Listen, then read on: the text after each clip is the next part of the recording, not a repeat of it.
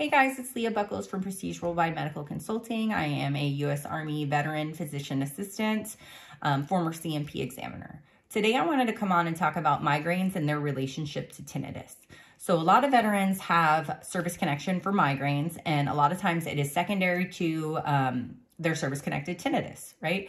So tinnitus or tinnitus is a condition that veterans can develop. It's one of the more common conditions that veterans are service-connected for, and develops due to acoustic noise trauma experienced on active duty, right? So I myself have tinnitus. I had a moderate density MOS when I was enlisted. So I was a 68 whiskey. Well, it used to be 91 whiskey. I was a combat medic or a healthcare specialist or whatever you want to call it.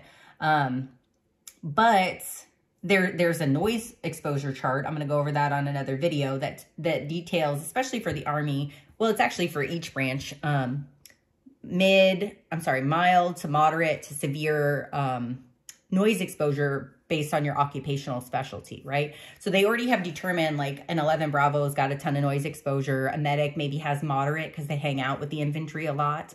I myself was in the 82nd Airborne, and so we were, jumping out of planes, also doing a lot of stuff at the range. I served in some other types of units that were just had higher noise exposure, right? So even a supply clerk or a admin person, like my sister-in-law, right? She used to be a 42 Alpha, right? So she was a S1 shop person, but she was in the 101st with me. And so she was in an infantry battalion, and she went to air assault school. And so she was exposed to rotary wing aircraft and, whatever. And so just because you have a lower density MOS, as far as noise exposure, doesn't mean you don't have noise exposure, right? So we just have to show a good job of explaining that when we're talking about tinnitus.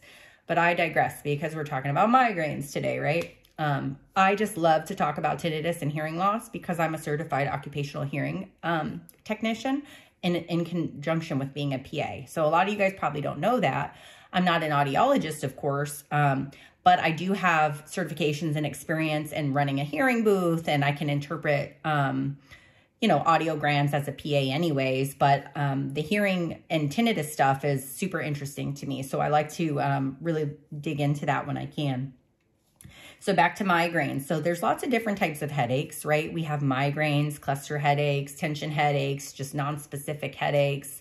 But migraines in general, we see a lot of veteran service connected for in relation to tinnitus. So generally speaking, these veterans will have a history that supports their migraine onset happening when they're having tinnitus, right? So the tinnitus, whether it's pretty frequent, maybe it's intermittent, maybe you have it a couple of times a month, maybe it's all day long. Me, myself, I have it a couple of times a week, usually in quieter settings. It'll start to tick up a little bit. And as you age, of course, tinnitus can get worse as your hearing starts to decline. Tinnitus can increase as well. So you may develop migraines as a result of your tinnitus, right? So veterans will usually say, hey, this ringing is so bad, it brings on a headache. And then maybe their headache starts, and then the tinnitus, the frequency of the tinnitus increases simultaneously. They can have an inverse relationship, meaning migraines can cause tinnitus, tinnitus can cause migraines, and they can just be this vicious cycle, right? So there's a lot of literature out there to support this relationship.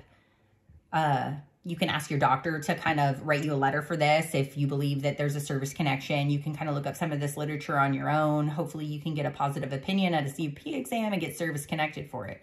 So one of the articles that I like to discuss in some of my letters talks about, and I'm going to just read straight from it, is that both animal studies and human imaging studies found that tinnitus is related to abnormal activity in the central auditory pathways as a consequence of auditory differentiation. In addition to activity changes in central auditory pathways, alterations in a complex network of attention, emotion, and memory-related brain areas have been demonstrated resembling changes in a similar network of cortical areas in chronic pain. Moreover, it has been proposed that pain, headache, and tinnitus overlap in the pathophysiologic mechanism by sharing specific alterations in thalamocortical activity. These neurophysiologic alterations, which can be detected at specific changes of oscillatory activity by magnetoelectroencephalography, whew, that's a mouthful, right? Have been described with the term thalamocortical dysrhythmia. Okay, so that's one of the articles that I will cite. It is called Tinnitus and Headache, and it is published in Biomedical Research International in 2015. So you guys can go and Dr. Google that up, print it off, maybe highlight some of those sections, and discuss it with your treating provider, right? They may or may not agree. But again, your history has to kind of align with that. I mean, is it possible that those physiologic things are happening in your brain and you just don't even know it, and maybe you're not having tinnitus and then the migraine just happens?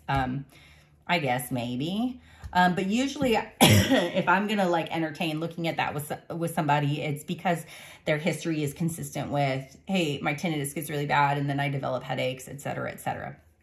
Maybe you have a migraine log. That can be helpful. I had a video recently about migraine logs and the Migraine Buddy app that kind of can help you get a good history of that. So I hope this was helpful. There's a lot of studies out there that kind of support this link, and it's pretty common knowledge that there is a relationship, not in every veteran, right? Everybody's case is different. Sometimes you may have multiple triggers or multiple things causing those headaches. So again, I hope this was helpful. If you have any questions or comments, just drop them down below. I'm always looking for good content to talk about. I might do a video next month about the headache CMP exam. That might be kind of helpful. I just did one on sleep apnea CMP exams. I hope you enjoyed this video, and I'll talk to you guys soon. Thanks.